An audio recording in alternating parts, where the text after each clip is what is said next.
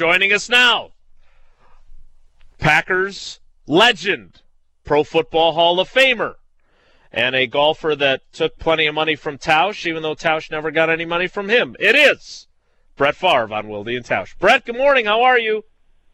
I'm good. I don't remember taking any money from Tausch.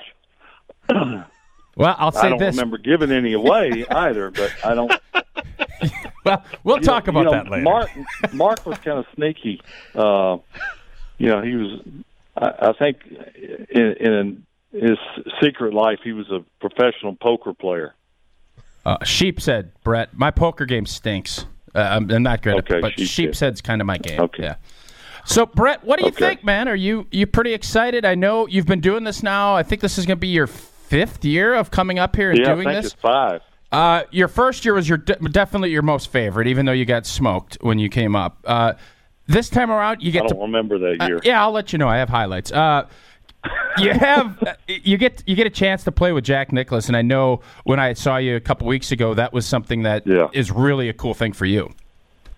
Well, I mean, how could it not be? And I've told so many people in the last few weeks what or who I'm playing with, and the only thing I can compare it to in regards to me playing with Jack Nicklaus, or anyone playing with Jack Nicklaus for that matter, would be the equivalent of serving Mass with the Pope.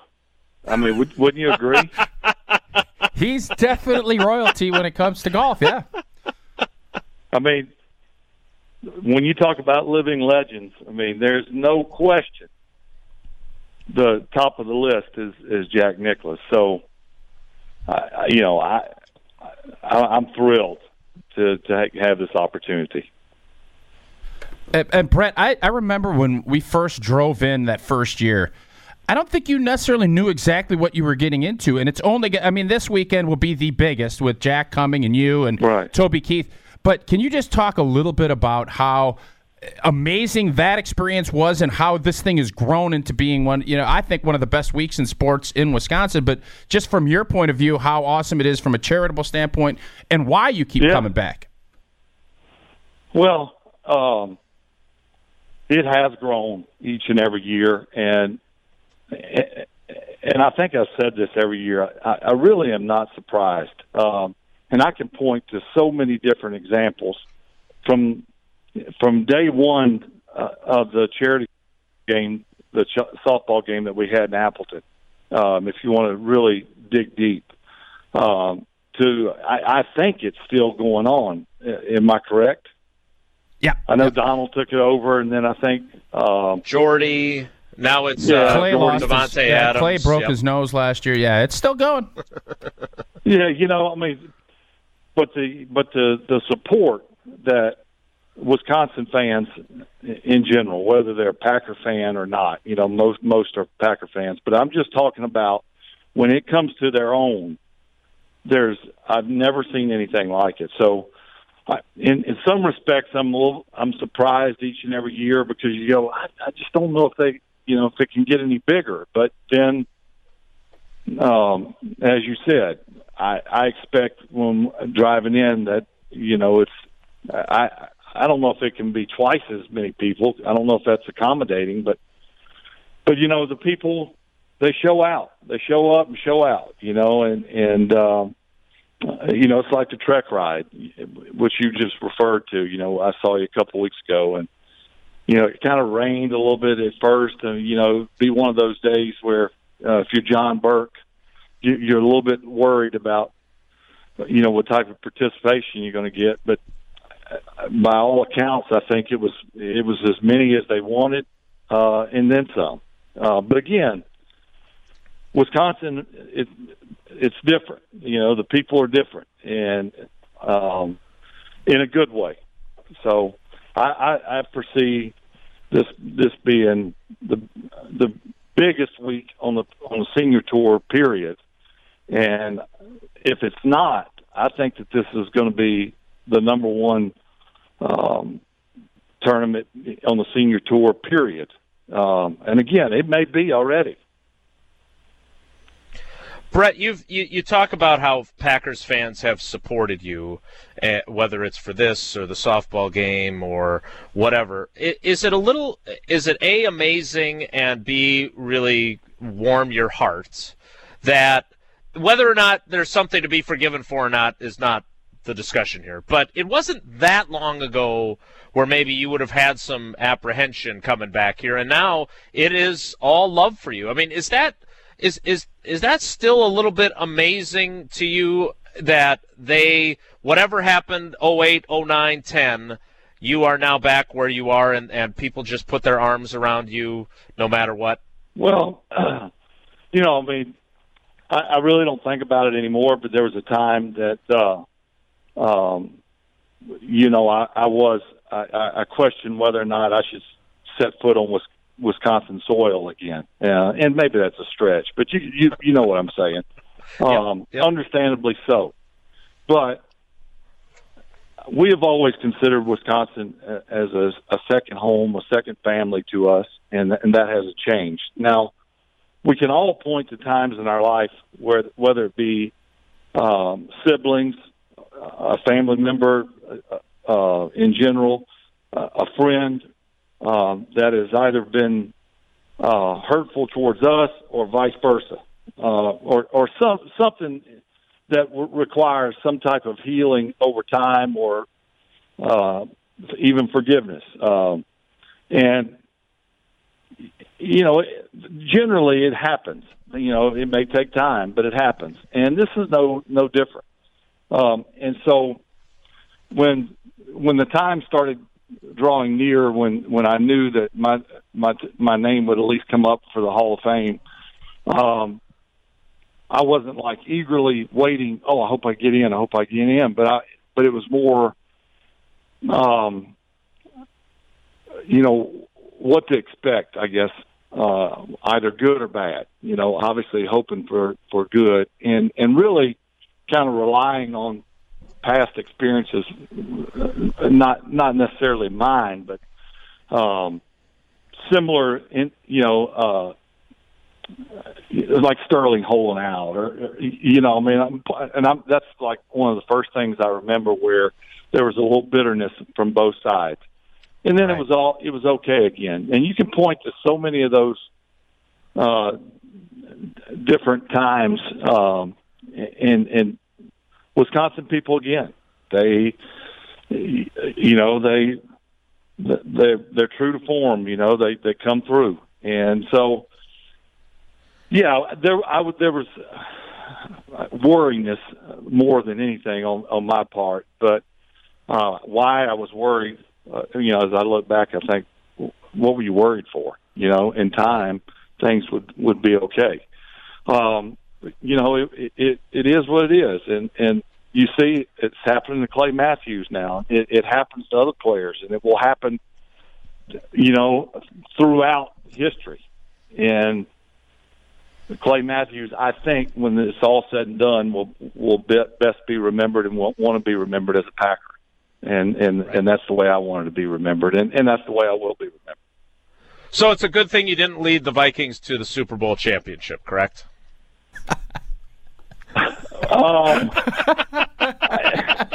Why you got to give me such tough questions? He's a hard-hitting journalist, Brett. Hey, you know that.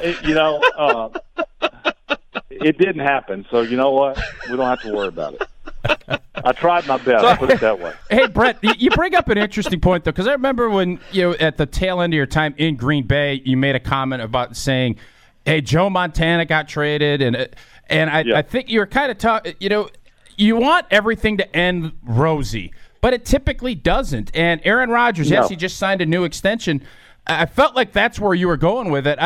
You never know, right? You think that everybody's going to finish where you're at, but that doesn't always happen. Aaron and I have really spoke a lot in the last year and a half, and by no means would I consider myself a mentor, but it's funny. He and I were talking not that long ago, and he made the comment, sort of joking, but so true. He goes, I'm kind of now at that spot or time in my career where you exactly were when I came in. and I see and understand why you were what you were. And I don't know exactly from a definition point what that exactly means, but somewhat reclusive, I guess, in regards to when you leave the building, and also when you're in it. I watched film with the guys. I was eager to help because I wanted to win, but really, you kind of look around and you go, where did everyone go? I'm the last man standing that was here when I got here, and that's the case with Aaron now. Other than Pepper, Flea, Kurt, Pepper left. Red, Brian, and T-Bone, and those guys. Everyone else is gone. Yeah. Well, hey Brent, is there something you would have done different with the younger players? Or I understand it's just you're at a different point in your life than a lot of the guys that were coming in. The only thing, and to answer your question, no, there is nothing I would have done different. And you and I, we spent a lot of time together in meetings, a golf course, playing, in the huddle, TV timeouts, so on and so forth. And I think that you, as well as the other guys that I played with, would say they like me or you like me, but I gave it all I could, and you knew I was in it for the right reasons. That being said, what is different when you get to the age that you got to, that Aaron got to, when you're the elder statesman, is you're not really into what the young guys are into. You're over by your locker. You could care less where they're going that night or who they're going with or what they got planned. You're just kind of wanting to get through the day, go home, play with the kids, help with homework, something like that, and make it through the next day, and then so on and so forth. And that's so when you're 22, 23, 24, and that's that phase of your career, man, you're on scholarship. Hey, whatever, and so you look at it differently when you get to the age that Aaron's at now, and now he gets it. You look around at the team snack and you go, you know what? I'm the last guy left. Right. And that's a reality. Talking with Brett Favre on Wilde and Tausch. Don't forget he is part of the celebrity foursome at the AmFam Championship this weekend. Brett, it's amazing to hear you talk about your conversations with Rodgers and how he now recognizes that he's going through the same things you did. He's going through something else that you did, actually a couple of times, and that's a coaching change. 13 years with Mike McCarthy, now Matt LaFleur comes in, and a lot of the focus is on how are these two going to get along? How is Matt LaFleur going to help Aaron Rodgers get back to being Aaron Rodgers after the way last season went? What do you remember from first 06 when Mike McCarthy came in? You were coming off a tough year in 05. What are your recollections of that year and the challenges that came with it? And maybe Mike McCarthy trying to change you the way Matt LaFleur is going to try and make some changes with Rodgers. Well, I think initially there's excitement, and I think that you could point to that in so many areas. Fans, the coaching, just the staff itself, for the most part, all new, and they're all excited. They're all, eager to take the Packers or bring the Packers back to, where people expect them to be. The fans obviously are so eager to see what the new product is going to look like. And the players, there's this sense of, especially the younger players, like, this is a new chance for me to prove my worth and so on and so forth. Now, I think, and as I think back, it's been quite a while, there is maybe a renewed excitement for an older player. And I don't know, I can't speak for everyone who's been through that situation, but, but then there's also, like in Aaron's case, and I don't know this for certain, but there's also there's got to be this, little voice on your shoulder saying, we were not that bad. In fact, Mike and Aaron were, that duo was highly productive. Now I know wins and losses is ultimately how you're judged, but I mean, look at the numbers that Aaron put up. I mean, my goodness, they're incredible. That's always hard to do year in and year out. It's just hard to do. And Aaron has managed to do it for a long time, and kudos to him. And I don't foresee his game really diminishing any. The fear would be, if I really followed the Packers like I did, of course, when I was playing, but I would be a little bit fearful of every coach kind of wants to put his stamp on things. And they may say one thing, but a lot of times, they do other. We're going to focus on Aaron. We're going to do this. We're going to do that. We're going to keep things the same for the most part. But then again, that's not necessarily true. And I don't know if you necessarily want to change much when it's working. And Aaron's been working. Now, other things have to come into place, but he can't play defense, and he's not the running game, so on and so forth. So, it's going to be interesting how things develop. And I hope for Aaron's case and for the Packers and for the fans that it's in a good way. But, that's big shoes to fill for LaFleur, because I think Mike McCarthy really did a heck of a job. Could he have done better? We all could do better. My goodness. But right. It's going to be interesting how the dynamics kind of unfold here. Aaron's a stubborn guy, in a good way, and that's really what's made him really, along with his talent, so good, because he's who he is, and he sticks to that. And you got to commend him for that. And how LaFleur handles that, and his quarterback coach, and so on and so forth handles that, will be very interesting. So did you and McCarthy, I know it was a long time ago, Brett, but did you and McCarthy kind of hash out, okay, here's who I am, coach, and I don't want to change everything about me? Because before you were off the charts great in 2009 for the Vikings, you had an awesome 2007 season. You guys go 13-3. You reach the NFC Championship game. You played great. I mean, I'm just wondering, did you guys have to find a common ground, and was 2006 kind of a year where you spent much of the year finding that common ground with a new head coach?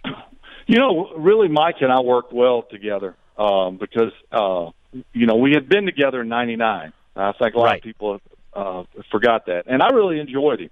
It was a short stint, so you really don't get to know each other that well. But I really liked him, and his thoughts were just his thoughts, because he was not the OC, and he was not able to inject a lot of his thoughts and ideas into the offense. But when he came back, there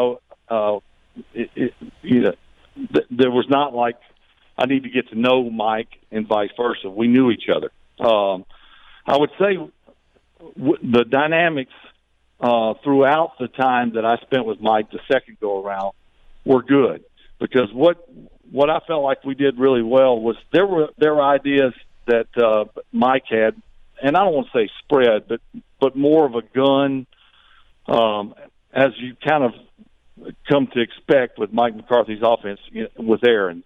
Gun, spread them out, try to find matchups that are favorable, those type of things. And so I was in the latter part of my career, obviously, and trying to find a happy medium or a middle ground where you kind of do, because I felt like the best part of my game was play action, boots, and things like that, especially early in my career. Gun and spread offense, so to speak, was a little bit foreign to me. If you think of the West Coast offense and Joe Montana and Steve Young, they never lined up in the gun. And for the most part of my career, I never lined up in the gun. And so Mike kind of really took it to a new level. And I think that was good for Aaron because he got to kind of watch and see. I know he wanted to play, of course. But when it's time for him to take over, he knew Mike much better than I did when I was in my first, I think, like you said, 2006, my first year with him, the second go-around. We were kind of feeling our way through things.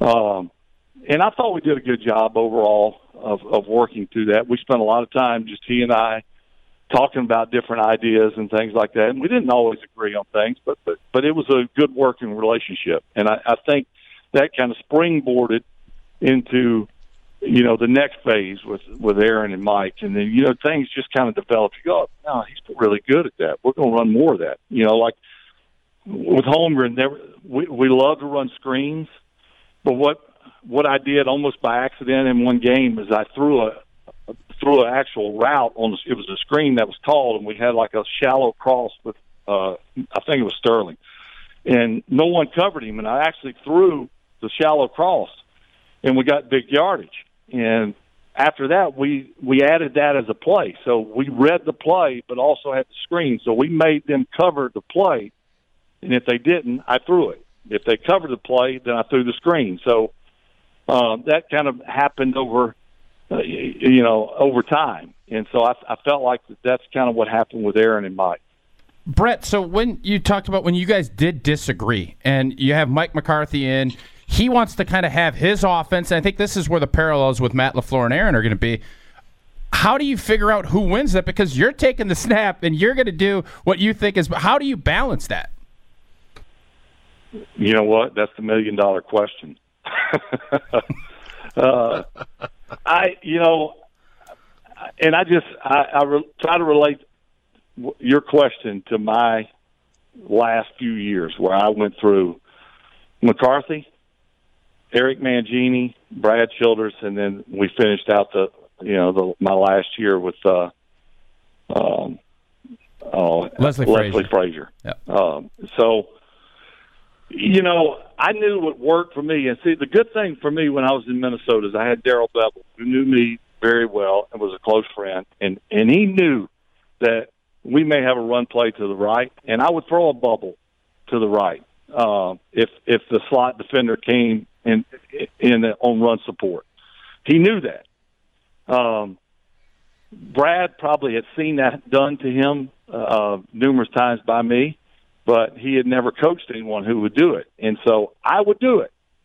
And, what happens if it didn't work? Like it. He didn't particularly like it, even when it worked sometimes, believe it or not, because it was not what he coached. And so there was a little bit of a clash there. I only did things because they had worked for me in the past. And look, nothing works 100% of the time. But I went off of my gut, and I even said to Brad at one time, and I thought Brad was a very bright mind. We got along fine, so I'm not trying to stir the pot. But this is what the dynamics are like in a situation like LaFleur and Aaron. I knew that that the things that I had done in the past had worked. Not always, but had worked. And my feeling was you brought me in because of that. Maybe that added 6 cents or, whatever, that little edge that maybe a younger guy didn't give you. And so I felt like that's what I was brought in for. And so I was not going to change the way I played because that you brought me in to play the way I played in the leadership. And so I did what I did, and so be it. Talking with Brett Favre on Wilde and Tausch. Brett, I want to ask you one other thing from your memory banks, and that is when Mike Sherman came in 2000, and he put an emphasis on complementing your game with a commitment to the run. And obviously, Amon in 2003 ran for like 1 million yards. You were terrific that season as well. Because that's another thing LaFleur's saying, is that this is an important part of this style of offense, is being committed to the run. Nobody dropped back to pass more in the NFL last year than Aaron Rodgers. What do you remember from Sherman and Rossley wanting to run the ball, and were you a skeptic at first, and then were you converted when you saw how much easier your life became with Amon Green running as much and as productively as he did, or what do you remember from that? No, I remember it very well. I thought it was a very good plan, idea. The design was really good. Look, you cannot deny how effective our running game was. And Mark was a big part of that. Our offensive line was kicking ass and taking names, and Amon Green was running all over everyone. And you could point to a lot of guys who were important. I remember Nick Lucci. I mean, he was blowing people up. And the compliment, I mean, really, that was kind of our bread and butter. That was when you came to play the Packers. I'm sure the head coach got up there and said, "You got to stop the power. You got to stop the outside zone. Whatever." And yeah, they got bread or whatever, but they hang their hat on that, and we were really good at it. And I had no problems with it. And our play action game was really good because of that. And I mean, we were prolific.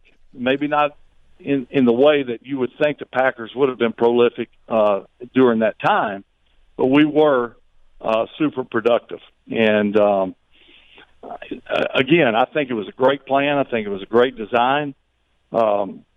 If anything, maybe we could have hit more bigger shots, play action, just everyone run cell, one-man route. But overall, it was a fun offense to play in. It was a little different because it was a run-first mentality. But again, it was super productive. And I think, with Aaron, and I kind of look at New England as kind of the measuring stick. You can't say, I don't even know if they've had a 1,000-yard rusher in recent memory. And so what? They run just enough to keep you at bay, and they're very good at counting the numbers in the box. And we only pass unless not so much have to, but we pick and choose what we do. And I think that's really kind of the blueprint that the Packers and all teams should.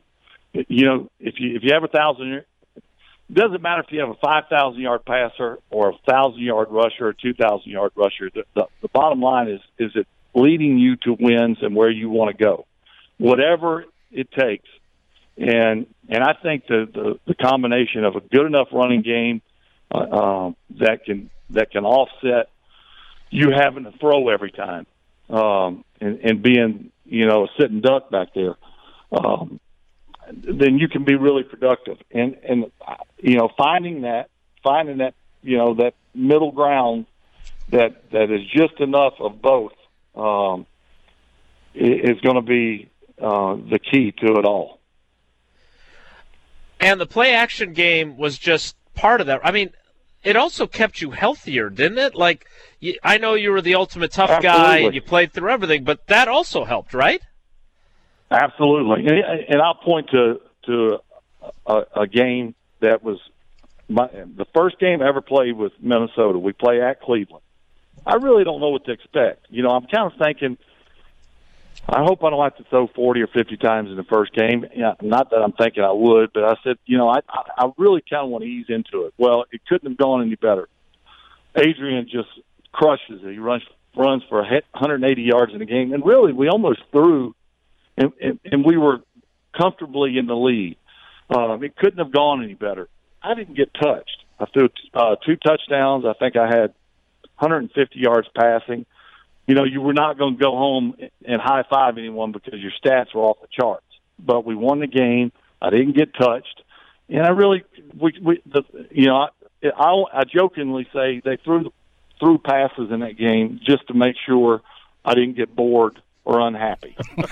That's kind of how it went. And so, I say that because that's how that sort of unfolded for us, with Mike Sherman and Tom Rossley era. Not always, but for the most part, it was you pick and choose your throws, and you should have somebody open, and that was the case. Brett, Bart Starr passes away, and I know you had a lot of interesting things to say. He wrote you notes. How regularly did you get those notes? And can you just talk a little bit about what Bart Starr meant to you and to your family? My initial statement, I don't know if I can add anything to that when I talked about how much of a gentleman and how nice of a man he was and thoughtful. And I can point to the letters that he wrote. How many he wrote? I mean, hundreds. Not only after good games, but it may have been after, not necessarily even after a game. Maybe it was, a tough game, tough loss. Maybe I didn't play so well. And during the private ceremony in Birmingham, which Deanna and I went to, I got up and they asked me to say a few words, and it was a good moment because it was really story time, and everyone that got up told a story. Most of them, everyone got a chuckle out of them, including mine. And one of the letters that I got from Bart was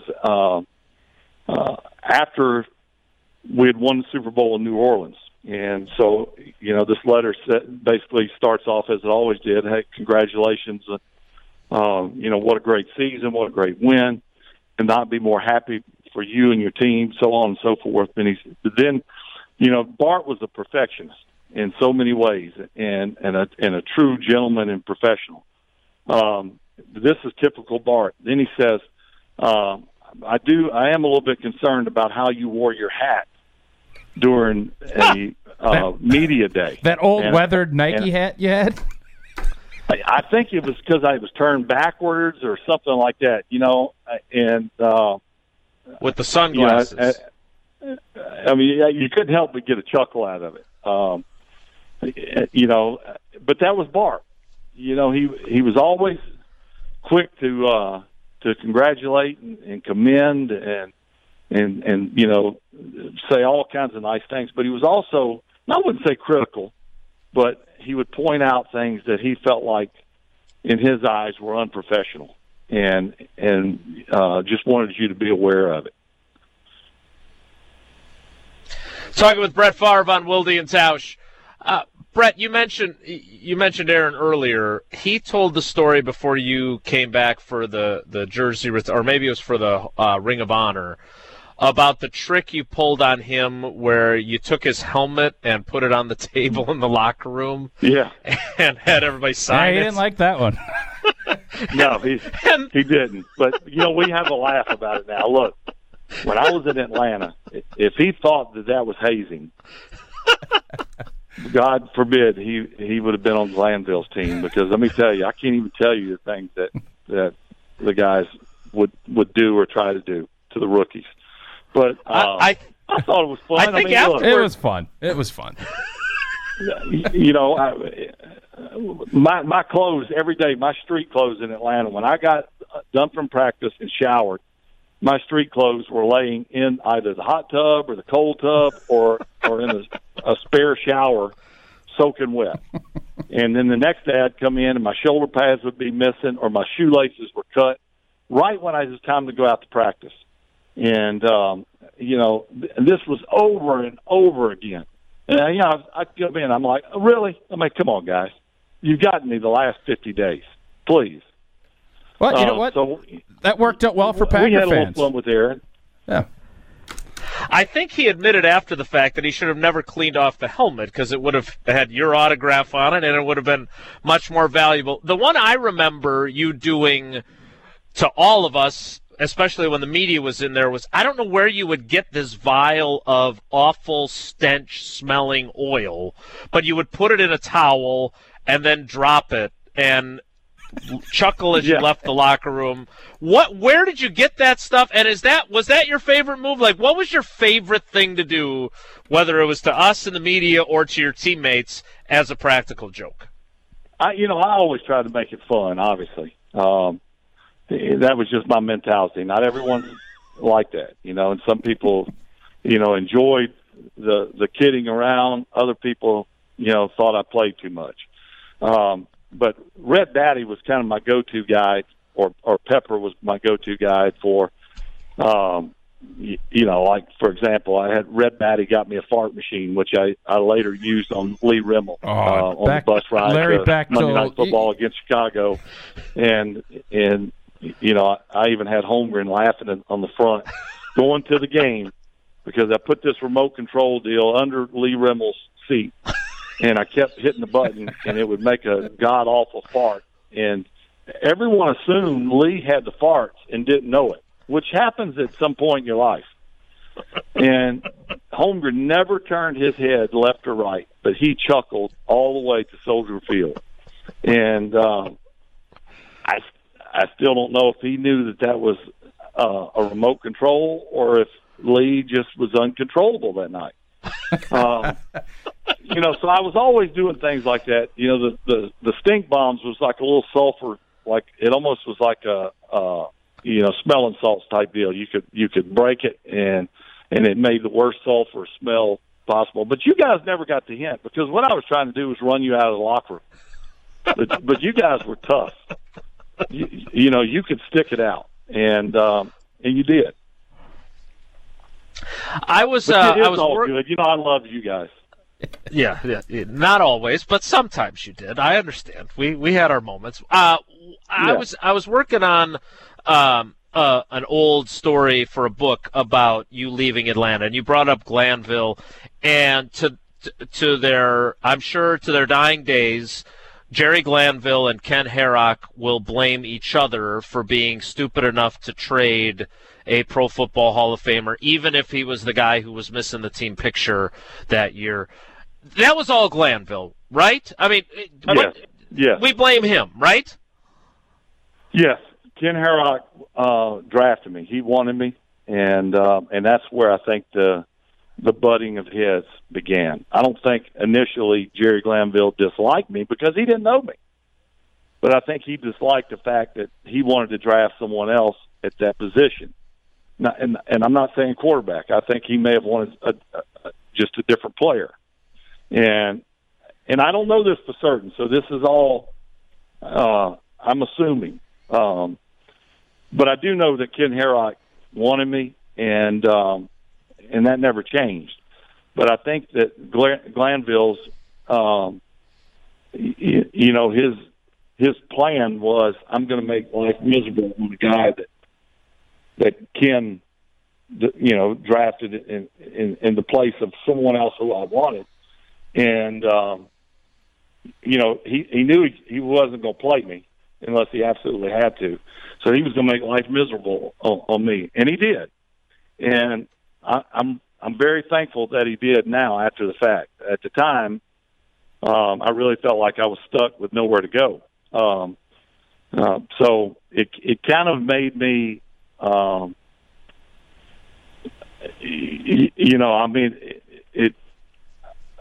missed the team picture. I put on 25 pounds. I drank a lot of beer, ate a lot of hot wings, didn't care because they didn't care about me. I didn't care about them. That was kind of the mentality. Poor way to handle things, but it did work out. It's almost like my plan hatched to perfection. But I don't. Diabolical. I don't want anyone to go, I think I'm going to do that. Because that's not the right way to handle it. Brett, what did he do to make you miserable? Well, the first meeting I ever had with him was I was late for the first practice of minicamp because there was 2 flights out of Gulfport, Mississippi to Atlanta, and the first one was delayed. So when I got there, they were halfway done with practice. And, I go out on the practice field, and Danny Mock, who I think still is with the Packers, had picked me up and drove me to the facility and introduced. He said, "Coach, got your quarterback. Here's Brett. Brett, this Coach Jerry Glanville." And Jerry's first words to me were, what school are you from, Mississippi? And I said, Southern Miss, Coach. And he said, well, gosh dang it, we drafted the wrong guy. We wanted the guy from Mississippi State, which was, that was kind of the beginning of the end, and it never got better. So he would come around and practice, and he was a joke telling guy. I mean, he'd walk around, hey, yeah, y'all heard the one about, and he'd always like come right in my area, and so he'd say this joke. Well, you're kind of torn because you need to watch practice, but this is the head coach, and you don't want to disregard him. So I'd laugh at his joke, and then next thing he would say, Mississippi, what's the play? And I'd say, I don't know, Coach. Well, if you ever want to play, don't you think you should know the plays? And, yes, sir, Coach. But I wanted to say, well, you're back here telling jokes right in my face. What am I supposed to do? So that's kind of how it was all year. And the fact that I was live in practice, which that is unheard of in pro football. The problem was, which he didn't account for, was I thrived off of it. I loved it. It gave me an opportunity to show what I could do. And the harder they hit me, the better I was. And the quicker I got up. And to a point where I'm sure he was like, bad move. Because I was really winning over the guys, even though I wasn't playing.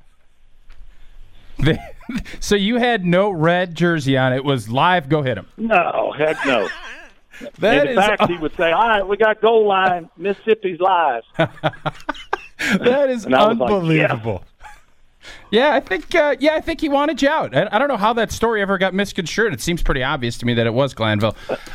Brett, I think one of the things everybody in Green Bay loves to hear about is that relationship with you and Aaron. And are you surprised that you guys have become as good of friends as you have? I guess yes and no. We were, I would say, strong enemies. I wanted to play my tail off, and so did he, and especially when we played against each other. I thought we got along really well when he was a young, 21, 22, 23-year-old, and then we went about our way, and obviously he has paved his own way and then some. I mean, he stands alone in the league today as the best player, in my opinion. And I'm okay with that. I honestly, I know people want to say, who's the best player in Packers history? And, people want to pick sides. I'm not picking sides. I could care less what people say either way.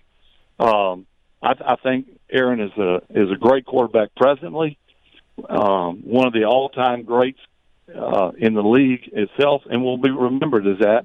And I'm really proud of him. And our relationship now is very good, and I'm more happy about that than anything else. And I've been able to see a different side of him, a non-playing side, and I think he's at a much better place in his life right now, which is great for him, and I think great for the Packers. And at some point, there is going to be a transition, and somebody's going to get drafted. That's right. When that happened for you, when Aaron got picked, did it rejuvenate you? And is there anything you do differently? I know there's a lot made of, I'm not here to help, all that. Anything you do differently and give recommendations when and if this happens to Aaron? Well, I stand by. There's a lot of things I've said and done in my life that I don't stand by. But saying I'm not here to mentor anybody, especially quarterback, I stand by that, and I think Aaron gets that as well. Look, you want to play as long as you want to play, and when Aaron was drafted, and obviously a first-round pick, which had never happened in my time there, to a certain extent, the writing's on the wall. And at some point, he is going to get his opportunity, which means you're getting phased out. I wasn't upset with Aaron at all. My initial thoughts were, it's about time. I knew this time would come. But I still felt like I could play, and I knew ultimately that I judged whether or not I would play longer or not by the way I played. And so I controlled my destiny, not Aaron, not anyone else. So if I felt like that I still could play, I was going to work as hard as I possibly could. I was going to do the things that I'd always done and let the chips fall where they may. And so there was never any animosity towards Aaron. And, I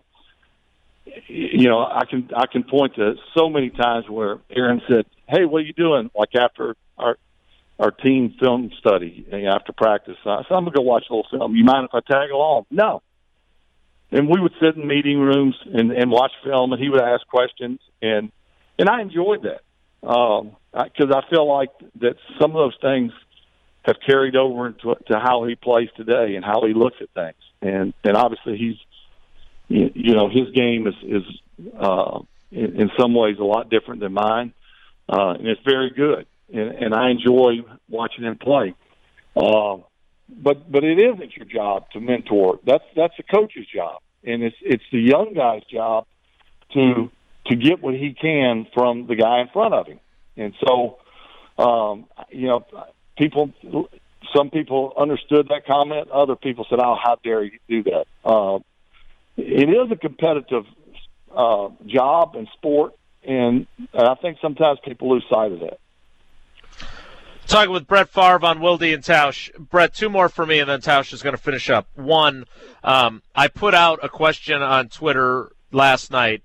It was a fill in the blank. When I think of Brett Favre, I think of blank. And as I mentioned at the very beginning, they are overwhelmingly positive. I used a little clip of you and Rodgers on the sideline when you give them the old, put her in the old vice.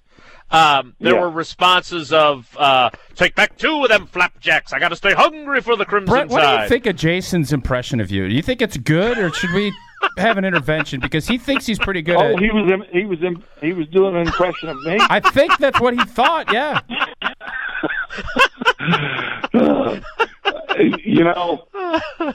It's the best that he can do. I mean, what can I say? Don't confuse effort with results, is the Brad Childress quote. Exactly. So. Yes. That's right. That's right. So, some of the left-handed footballs, all that take 2 weeks off then quit. That was just you. You knew you were mic'd up, obviously, but people absolutely love those. Did you ratchet it up when you had the NFL Films mic, or was that you all the time? I think Tausch would tell you the same thing. No, I was like that all the time. Mic'd up or not didn't matter. I was all about. Look, there were times where I didn't feel like having fun. You had a tough loss, or maybe you had a couple of weeks where you lost, and coaches are, riding your tail. You're feeling sorry for yourself. But, in those times too, I tried my best, maybe even harder, to keep it fun. As much for me, but equally as much for everyone else, because, and again, everyone's different. Some people, we're not that type of personality, but I felt like we put the time in. We always put the time in. I mean, we're going to do that. We're going to practice. We're going to meet, and that never changed and never will change. But it's a long season. You have to have fun, and even when you don't feel like having fun, making someone smile when the last thing they want to do is smile was one of the joys that I had. And I wanted everyone who stepped on the field with me, whether it be practice and even meeting rooms and so on and so forth, I wanted them to have fun and look forward to coming in the next day. And I feel like I accomplished that for the most, really all of my career. Maybe not so much in Atlanta, but that's one of the things I'm most proud of. Is that I had fun and was able to do something that I love to do for so long and give a lot of joy to a lot of people. And so that's just who I was. Another thing that the mic picked up was Mike Holmgren telling you, no rocket balls, please. I remember when you came back for your name being unveiled for being in the Hall of Fame, and you were sitting with Jerry Kramer in the alumni suite, and you said, we got to get Jerry in. Well, Jerry's in now. Should Mike Holmgren be in the Pro Football Hall of Fame? Absolutely, 100%, not a question. Do I have a biased opinion? Of course I do, but if you look at the numbers and what he has done compared to other coaches, some legendary coaches, there is no question that he should be in the Hall of Fame. No question whatsoever. Boom. I guess that's I don't know if you could be more you sure? You're not waffling at all. How do you really feel? So Holmgren should be it. Well, I mean, look, Tony Dungy, who I got a great deal of respect for, who went in with me, and, you know, we're joined at the hip in that regard. And I am not knocking him one bit. All I'm saying is his numbers and what he's done is no different than with Mike Holmgren. And maybe when you factor in everything, maybe even better. So, and I'm pointing to most recent memory. And Peter King and I had a long talk about it. He compared Mike to some of these legendary coaches that even I didn't know about, and how he stacks up. And it's just unbelievable that he's not in the Hall of Fame. Brett, last thing for me. Peyton Manning came into town. There's a lot of Lombardi Lounge, all that. How much fun was that? And when what was kind of the why you participated in that and why you got involved? Well, I'm not real sure when it's going to air. There's a lot of episodes that Peyton did, because it's a pretty neat little deal what he's doing. He's going around to all NFL cities and doing some fun stuff with either present or past players, if not both, about, you know, the history of that franchise. Obviously, Packers have a storied history. It was lighthearted. There were a couple of serious questions, but we played around with it, and I think just from Peyton, from his side, it's really neat, because one of the things he's doing, I think the last city he was doing was going to be New Orleans, and he was going to do the Saints and sit down with his dad. I mean, really cool stuff. And again, it's for the most part, it's lighthearted, and this is all in conjunction with the 100-year anniversary of the NFL, which they're doing a big deal this year, and there's other things as well, not just Peyton's deal. But so that's really what it was about, and I think people will enjoy it. Awesome. Brett, we're looking forward to seeing you on Saturday. We're going to let you go. I know we kept you. We usually keep you about an hour. We're going to try to go for 2. Well, wait, we got a third hour now. Yeah, you can't stay for another hour? We only ask once a year, and we'll get it for 2 hours. I got to go wash clothes, guys. I'd love to. I got to vacuum and wash clothes. Oh, vacuum.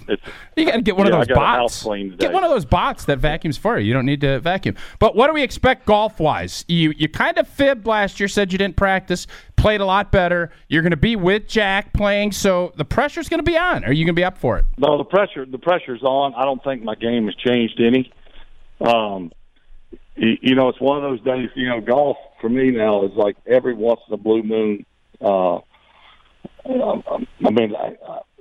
Before an event like this, I'll hit balls for a couple weeks leading up. But as you know, you can hit balls your whole life and be humbled at any time during the round. You hit them great on the range, not so great during the round. That may be the case this week. I don't know. I don't think you're going to see anything any better than past experiences. But I'm just looking forward to the fact that I'm playing with the golf version of the Pope. That's what you did when you played with Tausch too. No, we were against each other. We competed. Yeah. He was my arch rival. And he played pretty good. That was not bad. Good, this is about as good as I was going to play. So, well, we're looking forward to it. Brett, thanks again for all your time and for coming up and doing this for a great cause. And I'm sure you're going to see a monster turnout. And your big goal is going to be not to hit anybody, would be my guess. Yeah, that's right. And look, before we hang up, I know we mentioned the Trek ride. I just want to thank everyone. You know, we've done that like the golf. Come up to that every year. John Burke, the guys at Trek, you and I, our big buddy Stitch, and all the people that work there at Trek. I mean, what an awesome event that they put on. And again, what a show of support.